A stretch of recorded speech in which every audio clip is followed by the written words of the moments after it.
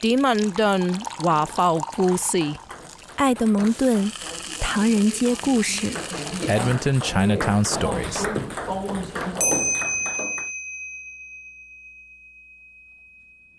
My name is Maria, and I came to Edmonton from Hong Kong in 1977, actually.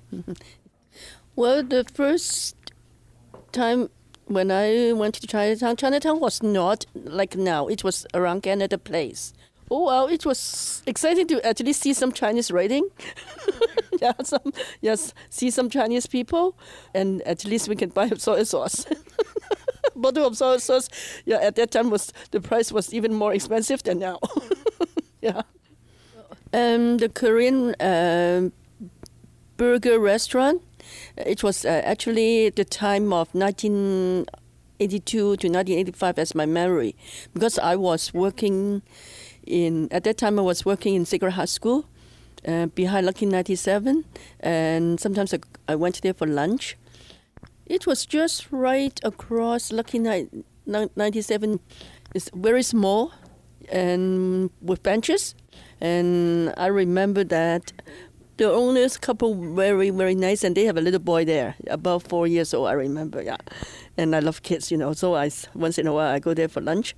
And the thing that I really remember is not only the burgers, the French fries, but they have some very nice seasoning salt on the table.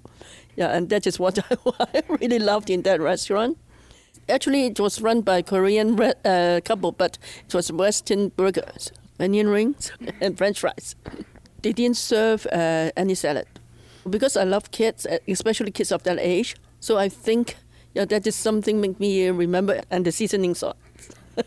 I think because of the couple, the owner, they were nice, very nice, Yeah, I like to deal with nice, people who, I really don't mind paying a little bit, more if the attitude is good. So I think it was something that, that make me go back.